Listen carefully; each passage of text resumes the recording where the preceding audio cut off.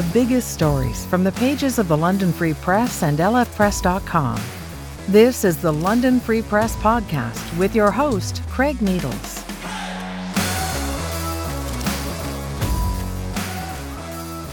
Yes, it is the London Free Press podcast. Welcome to episode, what are we on? Episode 5 now. It's flying by.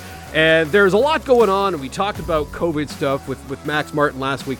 And people are wondering, hey, how is COVID going to impact things in my life that I really enjoy? I.e., we're not going to OHL hockey games right now. But the hope is that there's at least going to be some OHL hockey for us to watch coming up in the early portion of 2021. What's that going to look like? Who better to ask about that than Ryan Pyette, sports reporter with the London Free Press, who joins us here on the podcast today. Hey, Ryan, thank you very much for doing the podcast with us.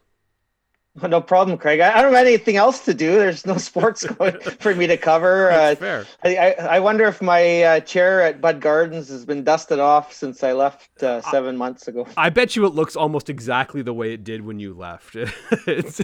You'll go back in there; it'll be eerily similar once you arrive. Let's talk about when you're going to be back at Budweiser Gardens next. And we don't even know if the media is going to be allowed at the games or how that's going to work. They've done that for U.S. sports, so I suspect they'll just have a nice little cordoned off spot for you somewhere in the stands. Either way. This might be practice for it. This Zoom call might be practice for it, That's right? A good call. That's a good call. Maybe you're going to be zooming in to ask Dale Hunter questions after games or whoever it is you get to talk to. So February, that's the target right now that we've been hearing. Tell us, Ryan, what the OHL is saying about when their return to play might happen.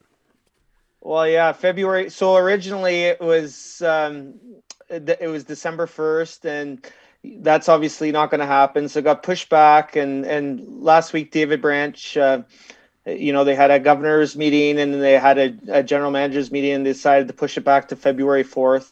To give them a little more runway. As you know, Craig, there's a number of issues that the OHL has to deal with. Fans in the stands is a big one, and so is the border.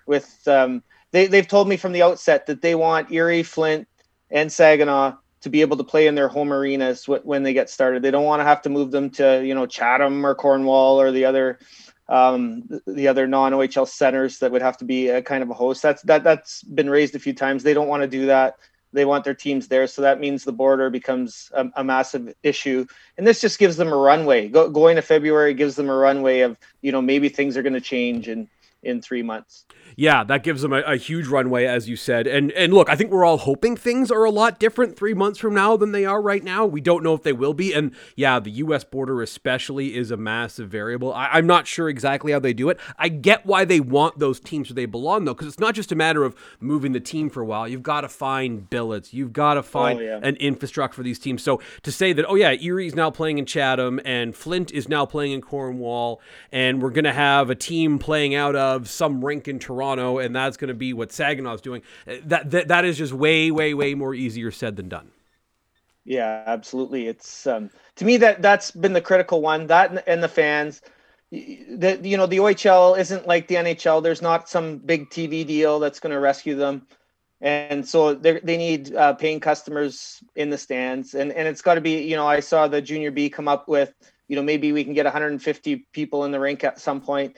OHL needs more than that to these teams are losing money. Even right now, there's bills to pay. They still got to pay for the scholarships that they've already committed to. They still have to pay payroll for the people that are still employed there and haven't been laid off. And they've got other costs. They have to pay for the kids their off-season training. The teams pay for that. And if you think of that, like it's 7 months now of paying for off-season training. So that bill has gone a little higher than they would have expected. Yeah, I would think so too. So have you heard anything from anyone within the league, Ryan, about how they plan on having those U.S. teams be where they are and how they might plan on having fans in the stands? What are people saying, perhaps not even publicly, but behind closed doors about some ideas they might have right now? Or do those ideas even exist as far as you know? Well, I think it's just kind of waiting to see what the situation is. You can't do anything without, and I think we've learned that all along, is you can't do anything if the government doesn't allow it, if the public health units don't allow it.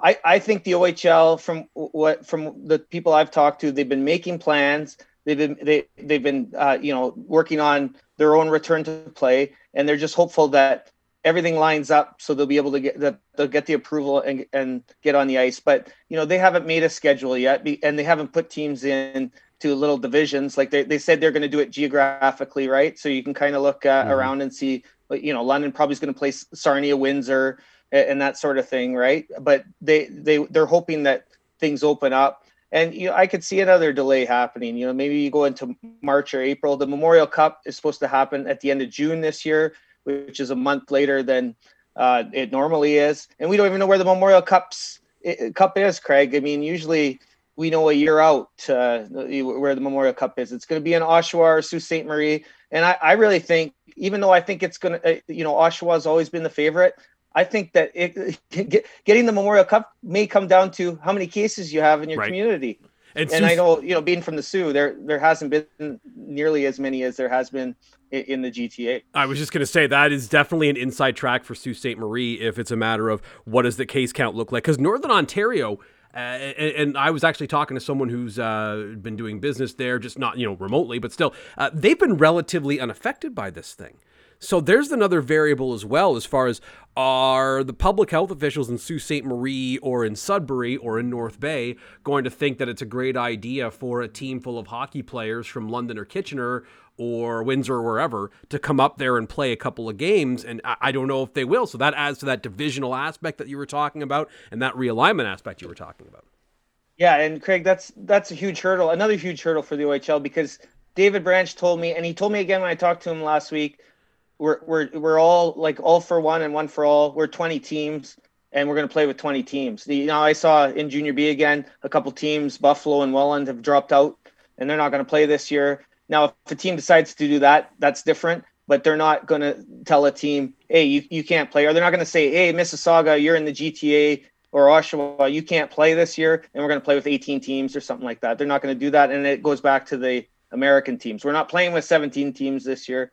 We're going to make sure we have all 20. Yeah, and I respect the league for at least making a go of it. I hope it goes well. How confident are you, Ryan, that they'll figure something out, if not by February, a little later? Because it's going to be a truncated season no matter what. Even if the Memorial Cup ends in June, if we're not starting until February or later, how confident are you that they'll figure something out?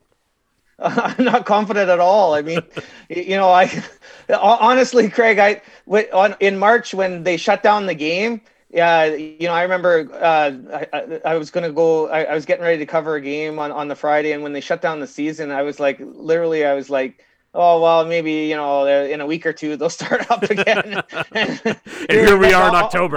I guess maybe I'm an optimist or something like that. But I hope they do. And I've talked to some of the owners and general managers, and they're like, hey, we want to send an OHL, we want to have 2 OHL teams at the Memorial Cup this year in June. So if it comes down to it, most of the teams I suspect would be willing to have a small tournament in May, not even a season, and just kind of start up and play a tournament just to get a representative into the Memorial and have that Memorial Cup. Because it was for London Knights fans, it was incredibly disappointing. They're in first place. They're ready to go, and obviously everybody understands, why it was done. But it was tough to lose that season, and I don't think anybody wants to lose a second season, right? And there's no chance they're gonna. It's exciting that the World Juniors, it looks like they may get to play in a bubble in Edmonton, just like the pros did. But there's no way the OHL can do that. No. And the more I become pessimistic, the more I watch what happens in what's happening in Quebec. I understand they have more cases than we do, but you've seen teams shut down. Like the last time I looked at the standings in the Quebec League, there's been teams that played 10 games and other teams that have played 2 games. I'm like, at some point you ruin the integrity of the league if you're trying to play catch up like that all the time. Yeah, no, it seems absolutely ridiculous if there's that type of spread. Tell us a little bit more about what Quebec is doing. Basically, they're doing something not dissimilar to what Major League Baseball did, which is everyone goes around, everyone plays their regular schedule, their regular rinks, but we're going to be doing a lot of testing is essentially the shorthand of it, right?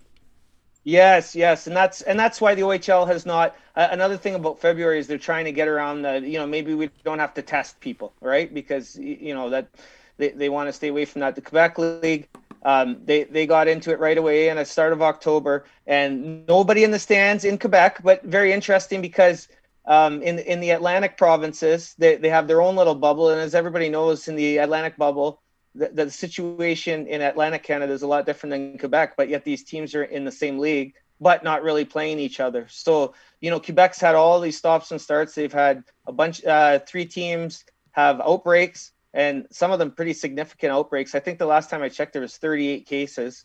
And that's a lot. That's a lot of positive cases. I get the sense in Ontario that one's too many. One positive test is too many.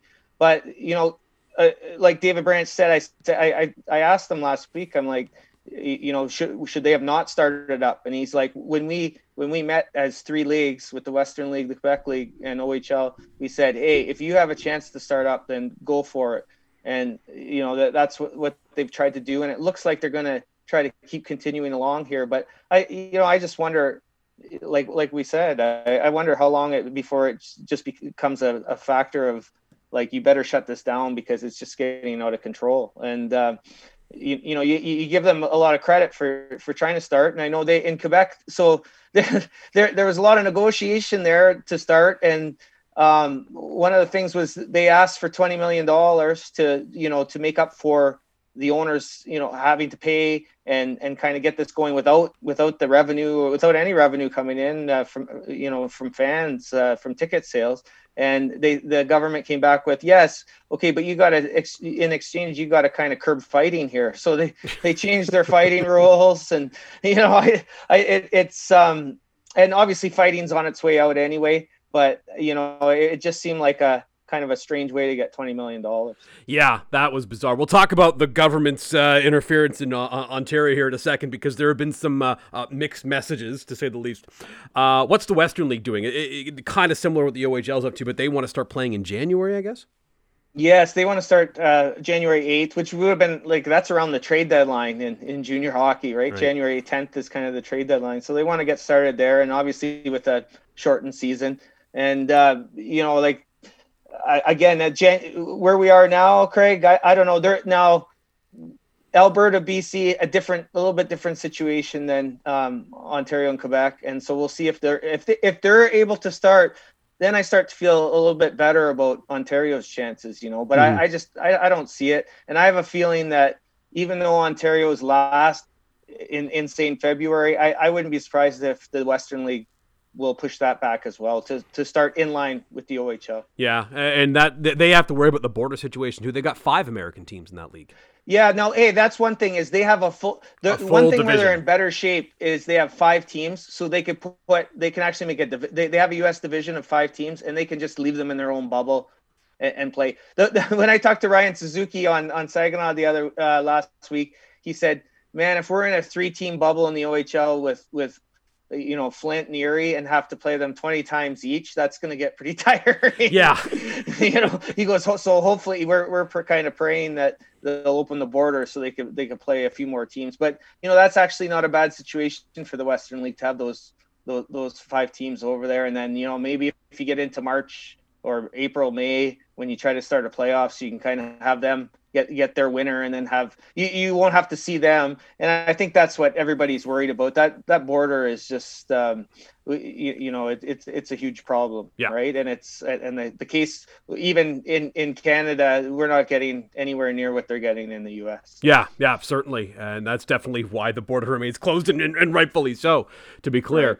Right. I'm wondering if we're going to see a more significant rate of opt-outs if the 3 U.S. teams are playing. Are we going to see a more significant rate of opt-outs? Are we going to see parents say, I don't want my 16-year-old or 17-year-old son going to Saginaw, Michigan, where there's a border between us that we can't really cross without quarantining for 2 weeks and things along those lines. I don't want my 16 or 17-year-old son to go play in Saginaw. Maybe I'll just play Junior B instead. Is that something that is on the mind of the league, or do you think that's a possibility? I think the league, is hopeful that the players will just want to play on their own teams. Right. I think we're starting to we'll see a few kids in special circumstances going over to Europe.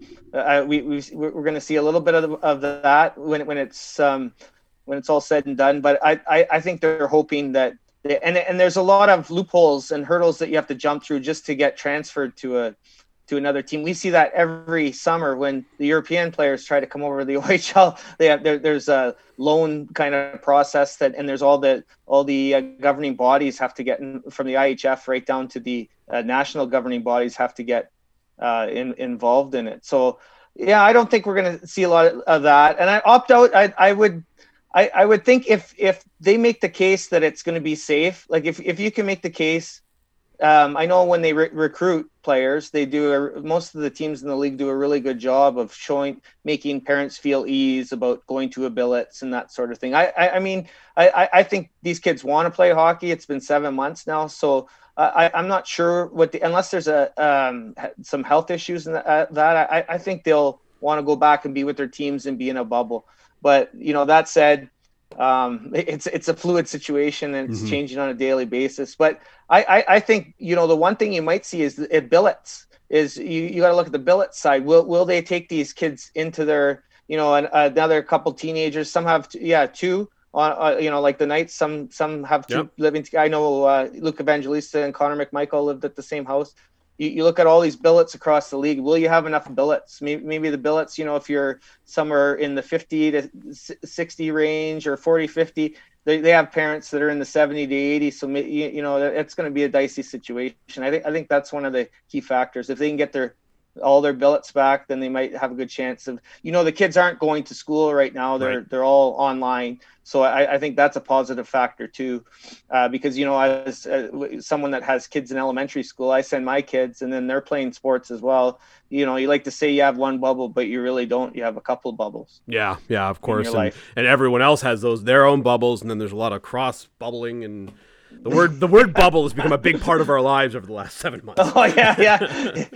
It used to be just blowing bubbles in the backyard, right? Now it's a health thing. Let's talk, and we briefly alluded to it earlier. Let's talk before we wrap up, Ryan, about the body checking situation because we are hearing one thing from Doug Ford and one thing from Lisa McLeod, and those are two very different things. So where are we at on actual body contact? I shouldn't say body contact because no one says you can play hockey without contact. It literally can't be done. Now, can there be hockey without body checking? Yes, we see it at the highest level of the women's game. We see it in some kids leagues, obviously at certain ages, but you can't play hockey without contacting other people. It just can't be done. So where is that at right now? Well, it's Lisa McLeod said, and I've read the return to play, and there's no prolonged body contact. You think of the scrums in the corners and that sort of thing. You think I don't know if people know, but when there's a big collision in a hockey game, there are some I don't know what you want to say. It's like same as football. There's some snot flying and that sort of thing. Guys get in each other's faces, and there's some spittle that comes out and that sort of thing. Kind of gross, but.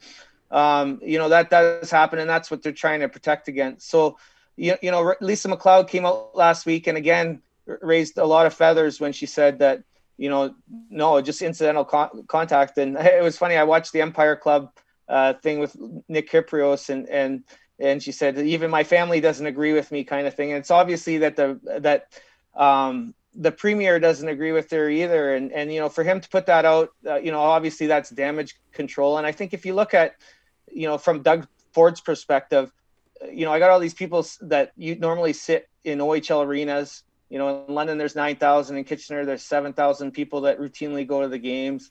Why are we aggravating them? The season's not for 3 months. The OHL came out and said, we're not starting for 3 months.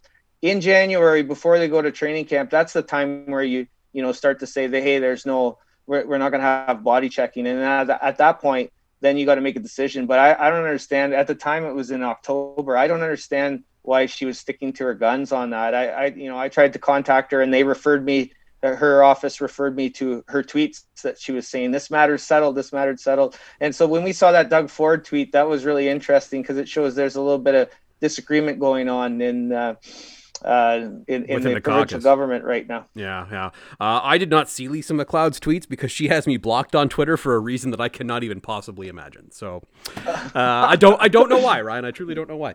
But it said something in one of the most prominent hockey voices. I'm not blocked yet, so if you want to read them, I'll send them. Yeah, please send them over, Ryan. I don't mind. I would like to see them. One of the most prominent hockey voices in the country is Bob McKenzie, and he said something that I was thinking the other day, and he sent the tweets to Lisa McLeod saying, hey, does body checking really make much of a difference here? Because you mentioned, Ryan, those scrums in the corner. And these guys are also sharing a dressing room. They're on the same benches. They're going in the same penalty boxes. There's always going to be the, hey, I'm going to give you a little face wash in the corner. Or, hey, you got in my goalie's face because you wanted to, screen the guy or whatever.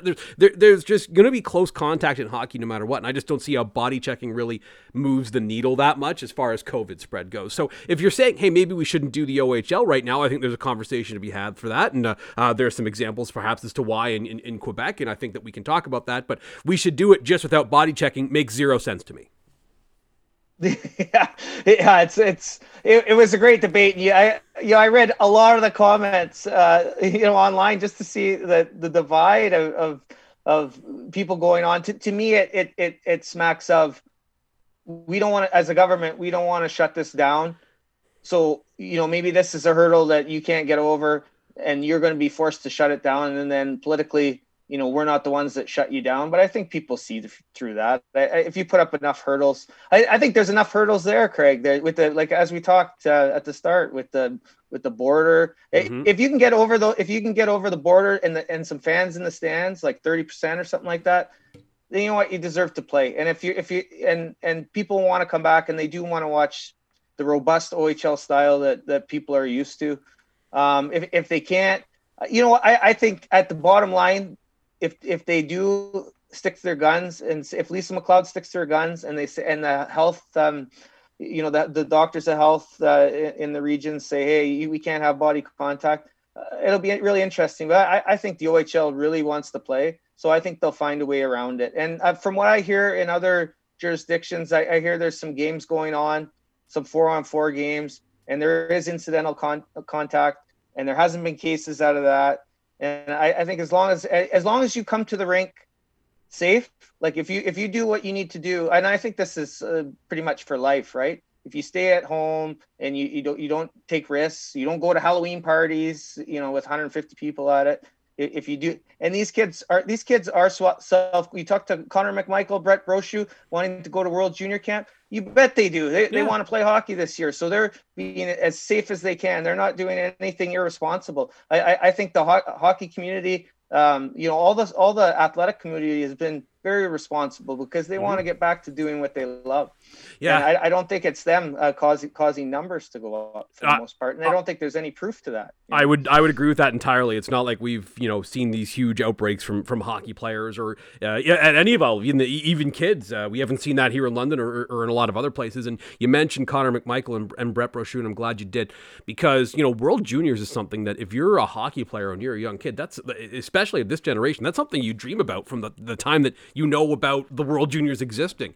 And I just don't want to see those guys lose out on an opportunity they've worked essentially their entire lives for, and they've played so well and they've really earned this. I don't want to see that just go up in smoke for some reason because we don't find a way to go back and do this safely. I think it is possible. Obviously, you mentioned it's going to be a bubble, so that's good, but I'm hoping for the sake of guys like that, not just McMichael and Brochu, but everyone who would be on that team, that we can make that happen.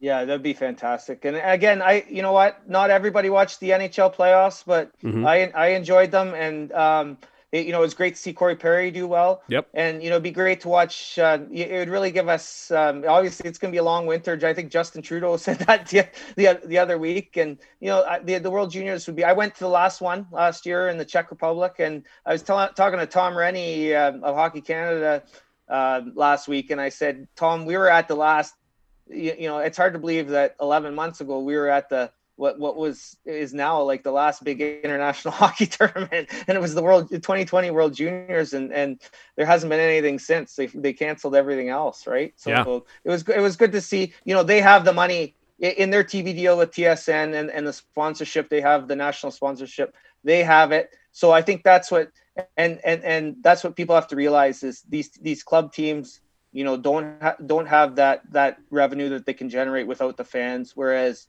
at that level they do, and that's why they can play, and that's why they can test. Hockey Canada obviously has the means to get private testing. They're going to test these guys constantly, and just like the NHL did. And I'm looking forward to that, because the World Juniors is over the holidays. Yep. It'll be something, especially if it gets to the point where we can't meet with our families. If we can't drive around the province and meet with our families, which so many people in the province do, at least we'll have a little bit of distraction, I guess, to watch. And these guys will, even though they haven't played in 7-8 months by the time the tournament rolls around, I think they'll be really the emotion will be there that we've always seen in that tournament. I think you're absolutely right about that. And it'll be the first big sporting event on the calendar, other than the World Series, that is generally where it's supposed to be on the calendar. You know what I mean? Like everything else, like right. Stanley Cup playoffs and NBA playoffs and everything has been moved. So it'll just the Masters is coming up, right? Yeah, exactly. We're gonna have the Masters in November, but everything else has been moved. So it'll just feel normal to watch the World Juniors in December. So I hope that event can be pulled off, and I'm pretty confident Hockey Canada will be able to do that with sort of the NHL's blueprint for how you do that. Yeah, absolutely. And then hopefully after the tournament, the kids that were supposed to come play in London in the OHL will be able to, instead of going back to Europe, maybe they'll be able to come over here and start training with their teams. I very much hope that is the case. We'll have to leave it there, Ryan, just because we're up against it. Anything else that you want to add or make sure that we're thinking about here as we look at when the OHL might be back, or what the hockey landscape looks like over the next couple of months here? Well, I'm really interested about face-offs, because my kids started playing, and what happens on the opening face-off is they line up both teams line up on their blue line, like for the national anthem kind of thing, and the ref kicks the puck to one of the teams, and then off they go. And instead of to mitigate face-offs, instead of offsides and stuff like that, or icings, when those are whistled, there's a tag-up rule. So you go back to the blue line, you go back to the red line, and you come back and attack. And it'll be right now. It's I'm watching 4-on-4 at the minor hockey level. It'd be really interesting to see if we're going to see once the OHL comes back, if we're going to see traditional hockey, or if it's going to be kind of this hybrid thing that we're seeing in minor hockey. It'll be a good debate, and I do know the OHL wants to come back with as close to a game as what we left with in March. Yeah, and I hope that's exactly what happens. Ryan, thank you so much for joining us on the London Free Press podcast today. Anytime, Craig. That's Ryan Pyette, sports reporter for the London Free Press, joining us here on the London Free Press podcast, which, of course, you can subscribe to on Spotify, Apple Podcasts, Stitcher, Google Podcasts. Find us on YouTube as well, and at lfpress.com. Back with another episode coming up on Friday. Thank you for listening to episode 5. And please, again, subscribe to the London Free Press podcast.